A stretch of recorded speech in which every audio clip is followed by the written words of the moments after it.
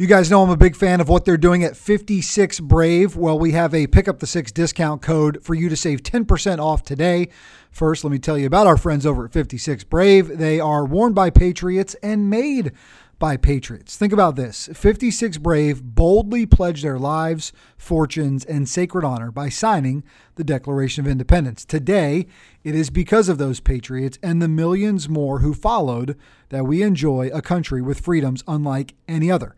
56 Brave is an apparel company that was founded by former U.S. Special Operations soldiers, including my good friend Lowell Coppert. Their mission is to honor the bold patriots of our past, present, and future with a unique apparel line. Their stuff is badass, some of it unlike anything else I've ever seen. So go to 56brave.com, use the code PICKUP6, and you're going to save 10% off just like that. 56brave.com, pick up the 6, spell it all out as a promo code and save some money today. Their stuff is awesome. On August 3rd, 2014, Jerry Gass laid down his life while serving our nation. He was built to be in the Army, and that showed by his actions on combat deployments as a Special Forces sniper and medic.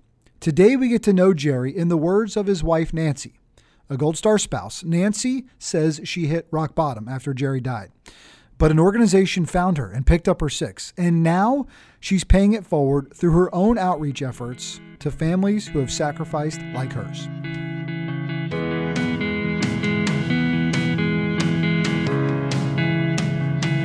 Nancy Gass, good morning. How are you?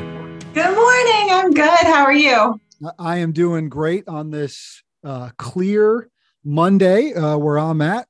Sky is blue, sun is out, and we're getting our week started. Just grateful to have you join us to have this important conversation. It will be a heavy and powerful conversation today.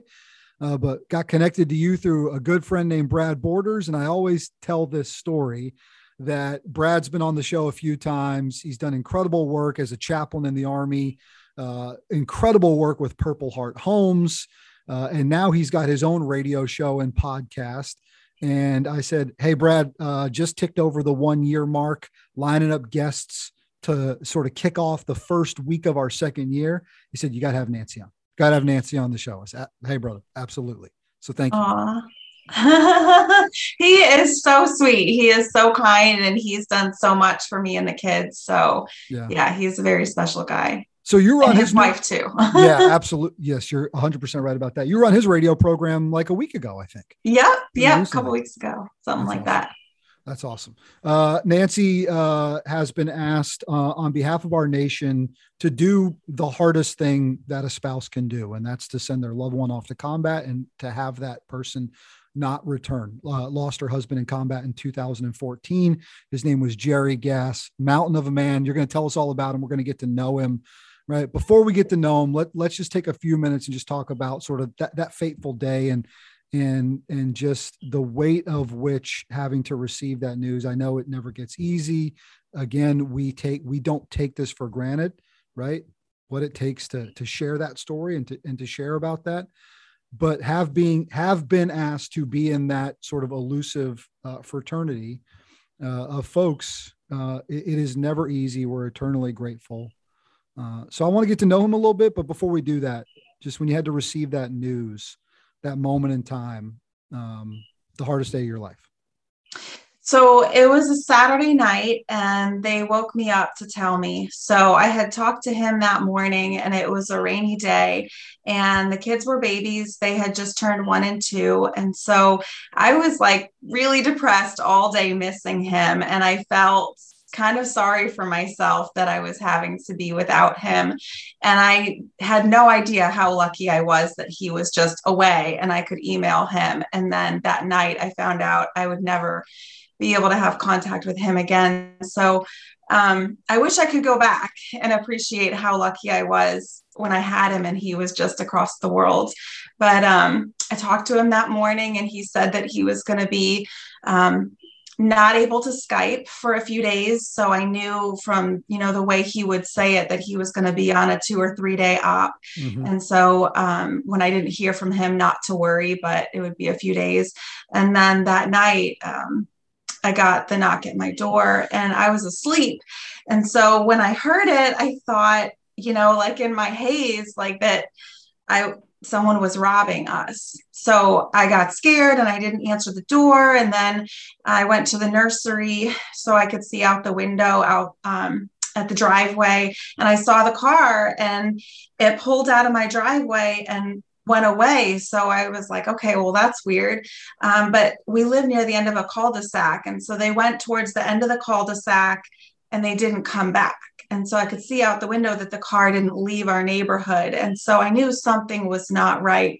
But, you just never think it's going to be that. And so I just waited. And then finally I was like, I don't know what to do. So I went and I opened the door and I walked out in the driveway where I could see to the end of the cul-de-sac and I could see the car sitting there and that it had government plates. And so when they saw me, they pulled forward back into the driveway and they said, can we come in? We have to tell you something. And I didn't say anything, but I just walked in and they said, we want you to sit down. And they said, we have something we need to read you. And the kids were still asleep. And they said, the Secretary of the Army regrets to inform you that your husband, Gerard David Gass Jr., was found to be unconscious, transported to the Jalalabad Airfield Hospital, and pronounced dead. And that was all they could tell me. And that, I think, was one of the hardest things. And then they said, he was pronounced dead on August 3rd, 2014. And I had like a moment of relief because I was like, okay, you guys are mistaken. It's August 2nd. Something's not right here. He's alive. It's okay. And then, like my head cleared and it was August 3rd in Afghanistan, but it was still August 2nd, like 10 p.m. our time. And so it was pretty hard. Yeah. Yeah. We're going to talk about what happened on that day. Before that, he enlisted in the Army in 2009. I mean, this guy was built to be in the Army. Tell me about his journey there, right? I mean, I've seen pictures, right? I feel like I got to know him a little bit and us communicating and reading about him, looking at pictures. I mean, this guy was made to be in the Army.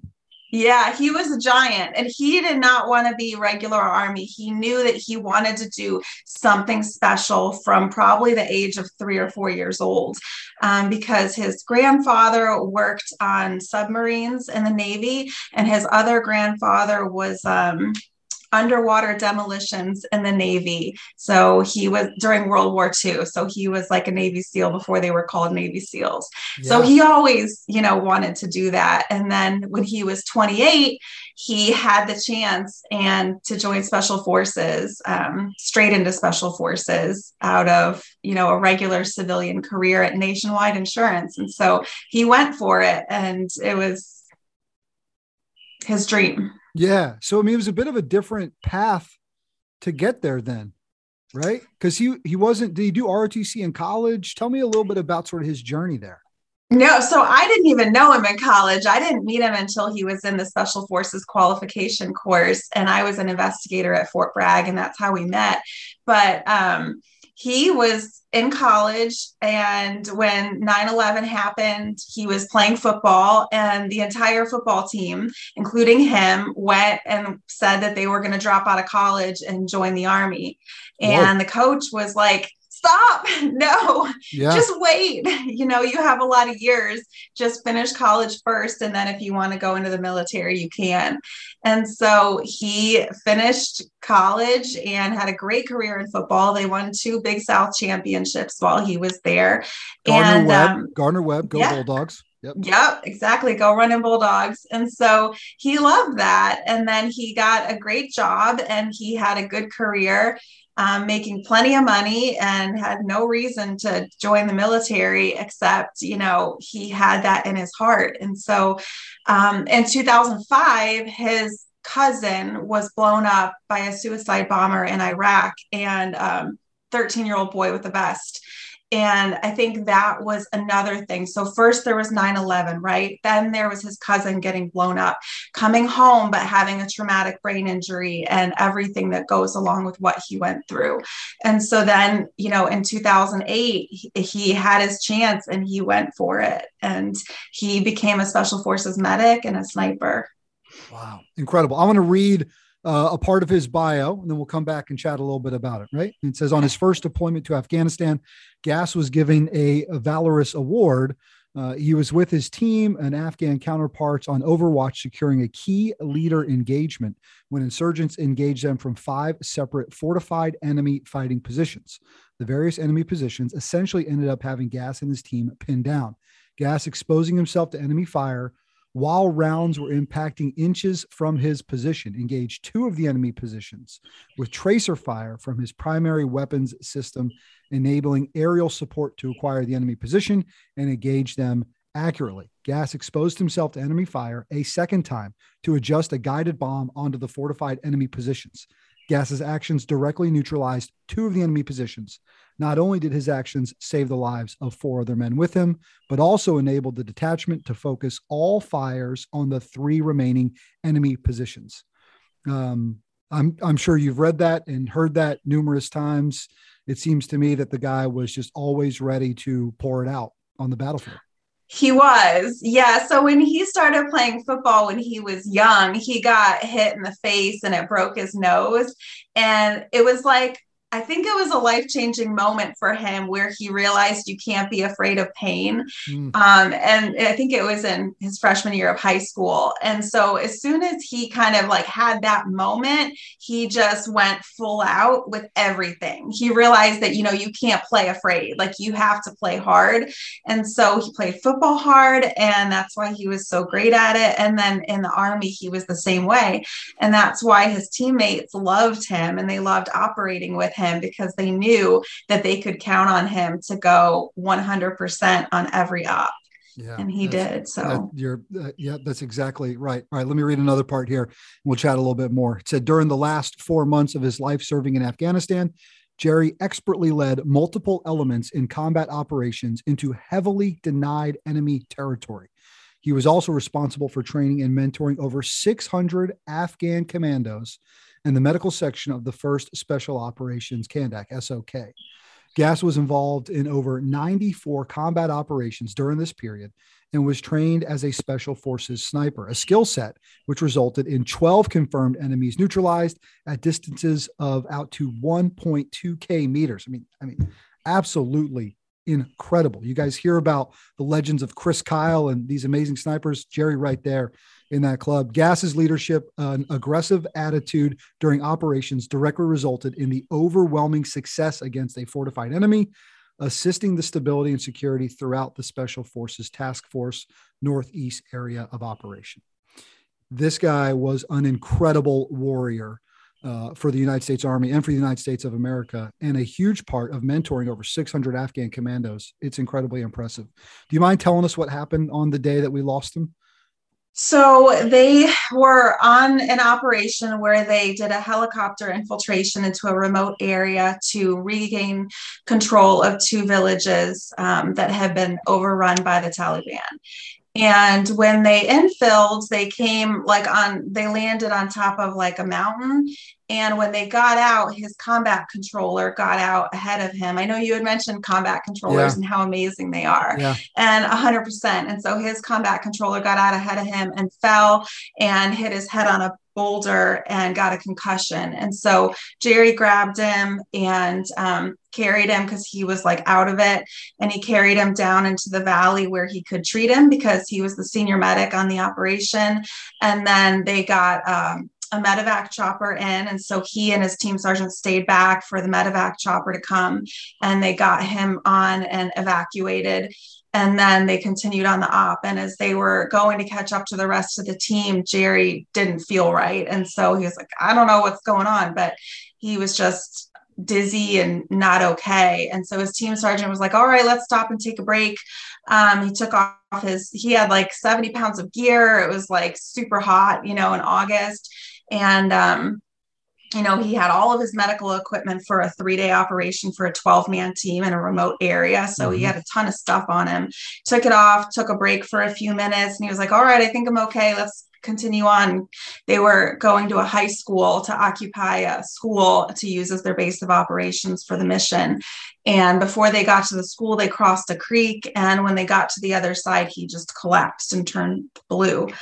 And his team sergeant, did everything he could to try and save him. He was amazing. And he got the junior medic who was ahead to backtrack, and they tried to save him, but nothing worked. And they got a helicopter in to medevac him out, and they did CPR for 55 minutes, but he never regained a heartbeat. So they said it was a massive heart attack, but he was 33 and he was perfectly healthy. And he was a special forces guy who was just, had done all of his tests and was good to go. So the day that he died, he had called me that morning. And on our last conversation, he said the guys were all sick because the dining facility had been contaminated. And so I was like, "Are you sick?" And he was like, "No, I'm good." But he was that guy who would never want to miss anything. He would have major fear of missing out if something happened and he wasn't there. So I don't know if anyone else stayed back from being sick from the op, but he went on the op and that was it. And 3 weeks later, his coworker, Johnny, was having chest pains. And because Jerry died and they said it was a heart attack, Johnny went and got checked out. And they said, "Dude, you have endocarditis. You can't be here. Like, that's not lethal. It's a heart infection, but you can't be in a combat zone operating with a heart infection." So they sent him back to the United States. He was the first one from the team to come home and talk to me after Jerry died from the team. And he said, "I wouldn't be here if it wasn't for Jerry, because I would have ignored my symptoms."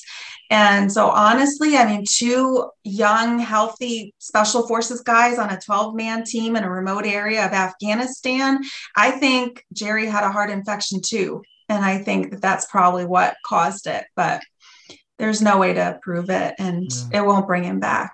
No, you're right. It won't. But that lasting legacy of what that man does in those final moments, one, to remove someone from the battlefield, to physically pick them up, carry them out. And then his sacrifice likely leads to that man still being alive today.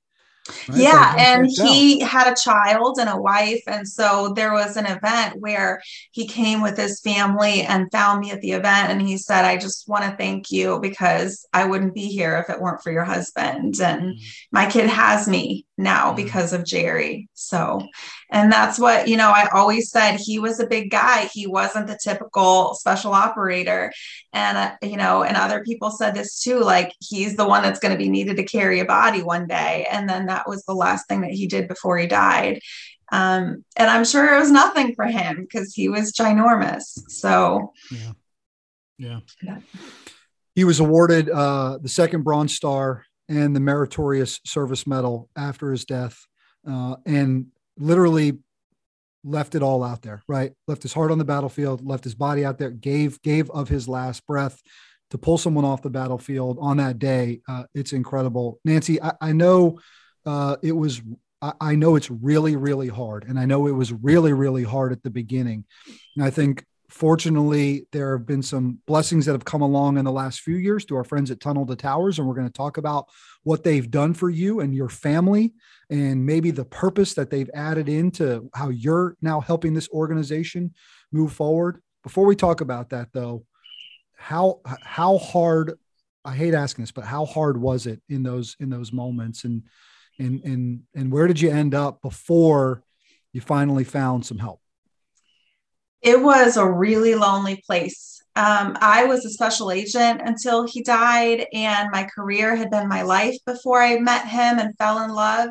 And so then I had him, and, being a career investigator, traveling the world for my job, and I was very independent and strong before he came along. And I didn't need a man when I met him. I was not looking for a man. I wasn't looking to get married or have kids. That just happened. But he was so great, and he loved me so hard. He made me need him for the first time. I needed someone, and then he was gone. And so I was lost. And I didn't want anyone but him. Mm-hmm. There was friends, there was family, but I just wanted him. And even when he was alive, when, like I started to say in the beginning, is, like, he was my person. And so when I was pregnant and he was deployed and I went into preterm labor, I was like, I need you. I Mm-hmm. need you here now. And he's like, I'm not there. You need to ask someone else to help you. But I wanted him. And, that's not a great thing, but it was what it was. And so I just struggled after. The kids were both still in diapers when he died. And all of a sudden, as a single parent, I couldn't do my job the way I had done before. And so everything was just shattered. And I didn't know any other young widows. So despite having been at Fort Bragg, which is a giant military Mm-hmm. reservation that sustained way too many casualties in this war, I didn't know any of them. And I left right away because I didn't want to be there when the team came home without him. I didn't want to go to Walmart and the restaurants and all the places that we had gone together that we were supposed to go again when he got home, and have to face those places without him, knowing I'd never get to go there with him again. So I left, and I was so alone. And I did 1,000 good things to try, with church and with volunteering and tons of stuff. I started a nonprofit, so many great things to try and rebuild my life and find Mm-hmm. my purpose and positive things. But I was just so alone. I ended up like literally dying of a broken heart. I didn't have enough blood in my body, and I ended up having to go into the cancer treatment center while the kids were in school to get infusions because I was literally dying. So, Wow. I'm just take a minute, right? Like it's incredible the sacrifice you've had to make. So Tunnel to Tower comes along at some point in your journey and seeks you out, yeah. finds you, right? How does that happen? So 4 years later, I had gone through the process at the Cancer Treatment Center. I'd got my infusions, my blood was up again. And I had moved me and the kids to an apartment in Charlotte. And I started taking a few classes actually, and I needed to get Facebook, which I'd never had because I was an investigator. So I had no digital footprint. You could not find Mm. me. And for the class, I needed Facebook. So I went ahead and got it. I said, the kids are only 4 and 5. I don't know when I'm going to get back to my career. Let's just go ahead and do this thing. And so as soon as I was on social media, I got a message from Tunnel to Towers saying, we're Tunnel to Towers and we want to build you a mortgage-free home in honor of your husband, Jerry. And I was like, are you kidding me? I can't even, like, who are you? Mm-hmm. Like, how, what? Yeah. You can imagine, it was just very shocking. And it started a journey of me having hope again that good things can come after traumatic loss, and that just because the worst thing happens doesn't mean there's not still more to live for. And that's been kind of my message, and my place ever since has been helping everyone around me realize, like, don't ever give up because you never know what tomorrow might bring. And for us, it brought us a mortgage-free home, family in New York, so much connection to other young widows for the first time. And that has been one of the best parts of my Tunnel to Towers journey, has been connecting with all of the other Gold Star spouses with young children, where I could say, me too, and they Mm-hmm. could say the same thing. And it just helped so much to feel like there was someone that understood how hard it was day in and day out raising babies without your husband, and trying to teach them about their father, knowing that they're never going to know him themselves firsthand. How did they find you? I mean, did they have a database of folks that they were trying to get in contact with to help? And I mean, they have a file on you. Like, you're an investigator. Like, they must have done their homework. I know. Right? I was shocked. I was like, how did you find me? Like, why me? There's so many other people out there. And they had just started, they were just starting the program. It was brand new. So they didn't have anyone else in it yet. There was nothing in writing about it. And they said, we the Army would not give us your information for privacy reasons. And we didn't know, we were just searching through media reports, through lists from like the Fallen website of the folks who have died, the service members who've died in the line of action, in the line of duty, in the global war on terror. And so they were just going through and finding who they could. And lo and behold, they found me. That's pretty incredible. And that takes, I think, a little orchestration from a higher power to ensure 100%. That those things happen, right? Like it's not by coincidence. Coincidence is God taking action and choosing to remain anonymous about the results, right? 100%. There is nothing coincidental about this, because I will tell you, Brian, I was probably the loneliest young widow in the world. I was the most isolated. I was the most unlikely to ask for help or ever let anyone know that I was not okay in my heart, in my head.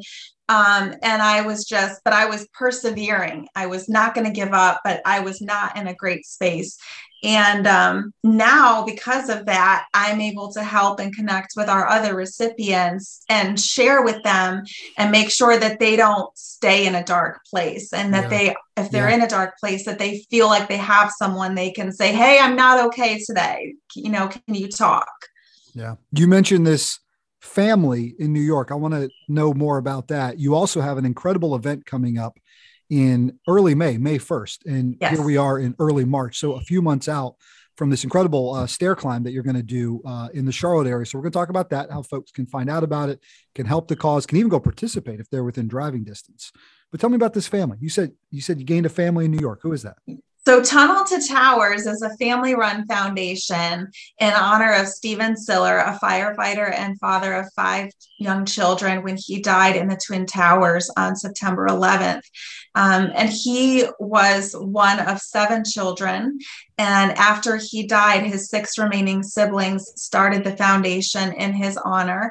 And they have done so much in the last 20 years to help catastrophically injured veterans, Gold Star families now, families of fallen first responders. They've done disaster relief with Hurricane Sandy, with the hurricanes we had recently. So much good around the country, but they're in New York. Yeah. One of the things that I just love about that organization is, it starts in this, post 9/11 world that we're living in as a way to honor and help those first responders, right, that ran into those towers on that day. But I think they've done an incredible job of locking shields with the global war on terror families who are a part of, right, who are impacted because of that day. Yes. Right. That's a huge impact. They've done an incredible job. This ability to fundraise and build these mortgage-free homes for families who have lost loved ones in combat is amazing. With that, one of their main spokesmen, they've got a few guys, Conor McGregor, you've heard do ads. Mark Wahlberg, you've probably seen or heard doing a few ads. I know you got to meet Mark throughout this process. So what was that experience like? Oh, Mark is so great. He is the kindest person, and he flew across the country to spend just a bit of time with us. And you could imagine, with everything he's always had going on, he was exhausted, but he came, from California to spend a little bit of time with us to show us that he really cared, that his heart was with us, and it wasn't, he really genuinely cared. And so does everyone that's involved with Tunnel to Towers. And that's part of the reason it's so special. And there's so many miracles that come out of this foundation, because everybody's in it because their heart is really in it. And everyone has a story. So, yeah. Yeah. I got to think, along the way, remember, guys, Wahlberg plays Marcus Luttrell in Lone Survivor. And I got to think that experience really changed him. One, just depicting that character, but then also I know he spent a lot of time with Marcus, right? Because Marcus was a big part of creating that movie with Peter Berg. And obviously we talk about that film quite a bit here on Pick Up the Six podcast, because we've had folks connected to it, right? The helicopter pilot who picked Luttrell up has been on the show. Mike Murphy's dad has been on the show as well. So I got to think that experience probably changed him a little bit and got him to lean in more for families, doing amazing work there. So you guys have a big event coming up connected to Tunnel to Towers, but it's in your local area in Charlotte. It's coming up here in a few months. So tell us a little bit about what's going on. First, tell us what you're doing. Okay, so it's a stair climb to honor our 9/11 heroes. So the stairs they climbed in the Twin Towers, we climbed tall buildings all over the country to honor and remember them. In 9/11, there were 343 FDNY firefighters that went into those buildings that did not come out alive. And we climb in honor of them with their badges. It has their name and their picture on a badge. You get to pick a badge and climb in honor of a specific FDNY firefighter. But obviously, we're also honoring all of the 9/11 victims and all of the service members that have gone forward in the last 20 years since then and lost life or limb in service to our country and in service to freedom. Mm-hmm. And it's a very special, meaningful event. The community, it's so empowering and powerful and special to be connected with everyone else doing something that brings honor to all of our nation's heroes. When is your event? Where is it? And how can folks either go do it with you or help give to the cause and make a donation? So everyone should do it with me. Even if they're far away, they can fly in, no problem. Yep. Charlotte's a great airport. And my team name is the Carolina Do Good Mafia. So Home Depot is one of our corporate sponsors, and Home Depot years ago nicknamed Tunnel to Towers the Do Good Mafia of New York because, we go in and get the job done. Mm-hmm. And 100%. So now we've got the Carolina Do Good Mafia, but we've already raised $20,000 here at the Charlotte Tower Climb, and we're not even at the climb yet. So we're doing great things. Museum Tower is where we'll be. It's 43 floors, which is nothing. And it's super special. Yeah. Yeah, it really is. Guys, we're going to put the link to the event page, to the registration page in the show notes on our show page here as well. So you can get to be a part of that. Nancy was putting the EH on me, the emotional headlock, the other day. So you got to be able to come. You're only a couple hours away. Get your family, come over. So we're taking a look at it, see if we can. I heard about this organization called F3, and I was like, you guys have got to be there. We absolutely will. No question. We're going to put the heat on all those guys as well. We've done a few local 9/11 stair climbs on 9/11 here locally. They are powerful moments, and it's fitting in the month of May, as we then take time to reflect for Memorial Day at the end of that month, that you kick the month off with your event there. So, I mean, are you training now? Are you taking every extra stair you can to get prepared for this? Yes, extra stairs. Our saying is there's no elevator to success. You have to take the stairs. And my kids are climbing. Last time my son climbed in 2019 with me, he did it twice. You only need to do it once, but he went down and came up and did it again. Mm-hmm. So, and it's just, I did the Freedom Tower on my husband's, I don't remember what day it was. No, it was in June of 2019, but I did the Freedom Tower, which is the tallest building in the Western Hemisphere, the new World Trade Center. And it's, that's 104 floors. So 43 is not as arduous as it seems, but my daughter, who's 8, is going to be doing it for the first time. It's the day after her birthday. And so me and the kids, it's just a team effort preparing for it. Their team name is the Carolina Do Good Mafia. It's a great team. Yes. 100%. I mean, it's so important, Brian, that people realize the impact on North Carolina with Tunnel to Towers, because we have 35 mortgage-free homes from Tunnel to Towers in the state of North Carolina. So we helped the Goodwin family recently. We paid off their mortgage. Mia Goodwin died 3 days before Christmas and left behind her husband, who was a Charlotte firefighter, and then 3 kids who were 3, 1, and 4 months old. She'd just come back from maternity leave. She had her whole life ahead of her. She was the same age as Jerry. She became a police officer at the same age that Jerry joined Special Forces. So she had a 6-year career, and we have to help these heroes. And so when Mia Goodwin died, I texted our CEO and I was like, did you see this? We have to help her. And he's like, we're already on it. And the first chance that we could, he wanted to have her mortgage paid off before Christmas because he just wanted Mia's family and her husband to know that we're there for them and we're going to take care of them. And we did. And so, like I said, there's 35 families like that in the state of North Carolina. So the impact on our state is huge, and the community it brings together is really healing for our Gold Star families and families of first responders. I'm glad you mentioned that. Right? You guys listen to the show, that's my home state, right? That's where we are physically located. So to hear about that impact that it's having here is incredible. These are amazing stories of picking up the six, right? Jerry, in those final moments, picking up someone's six, you needing that support and not even asking for it. They came and found you. And then now you paying it forward for families who go through similar experiences. It's incredible. Again, guys, links to their event. It's May 1st, stair climb in the Charlotte area.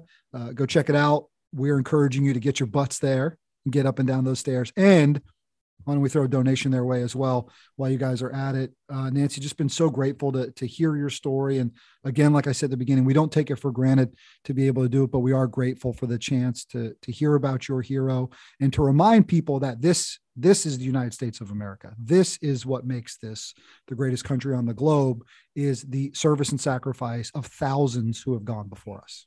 Thank you. And I just want to go back to the story you read in the beginning about Jerry, the operation on his first deployment where he saved the 4 guys he was with and took out those 2 enemy positions. I mean, that's picking up the 6. When he came home from that deployment, we had my son right before that deployment. I was pregnant with my daughter during that deployment. And when he came home and told me about that op and that he was going to get a Valorous Award for that specific experience, he had a boulder that he could hide behind when they were pinned down, and he thought they were all going to die. And that I said, if there is a boulder big enough for you to hide behind, you have a baby that needs you and another baby on the way. You stay down. You don't need to go and jump up and put a bomb on these guys or whatever. And he said, no, like, this is what we do in special forces. Like, we don't hide, like, we protect each other. We're on the offensive. And so instead of staying where he was, that's when he stood up and he adjusted the guided bomb to eliminate one of those enemy positions. And then he got down and then he got up again. And then he shot the tracer rounds to help the aerial support get the other enemy position. And it's just like, I'm like, how can you do that? Like, you're a big guy. They're going to shoot you. And he's like, no, like, this is how we operate. And this is why we all come home. And at the end of the day after his birthday that year, every other member of his team came home alive, and the reason, despite, SF, they sustain a lot of casualties because they operate so heavily and they deploy back to back to back. But at the end of the day, they are extremely phenomenal operators, and it's because of their ethos and the way they operate. And so what he did was just an example of that. They're always looking out for each other, and it's just epic. Yeah. Yeah. You are 100% on the money. Thanks for bringing that back up and leaning back into it. And I think again, it's just, guys, it's a reminder, right? We need to gain perspective as to, just the selflessness of those who are willing to put on the line. Nancy, we're so grateful for you and thankful for you joining us today. And we wish you nothing but success in May. And let's, guys, get to that link to their event and throw them some support. Nancy, thanks. Thank you so much. My pleasure. She's Nancy Gass. I'm Brian Jodis, and this has been Pick Up the Six Podcast.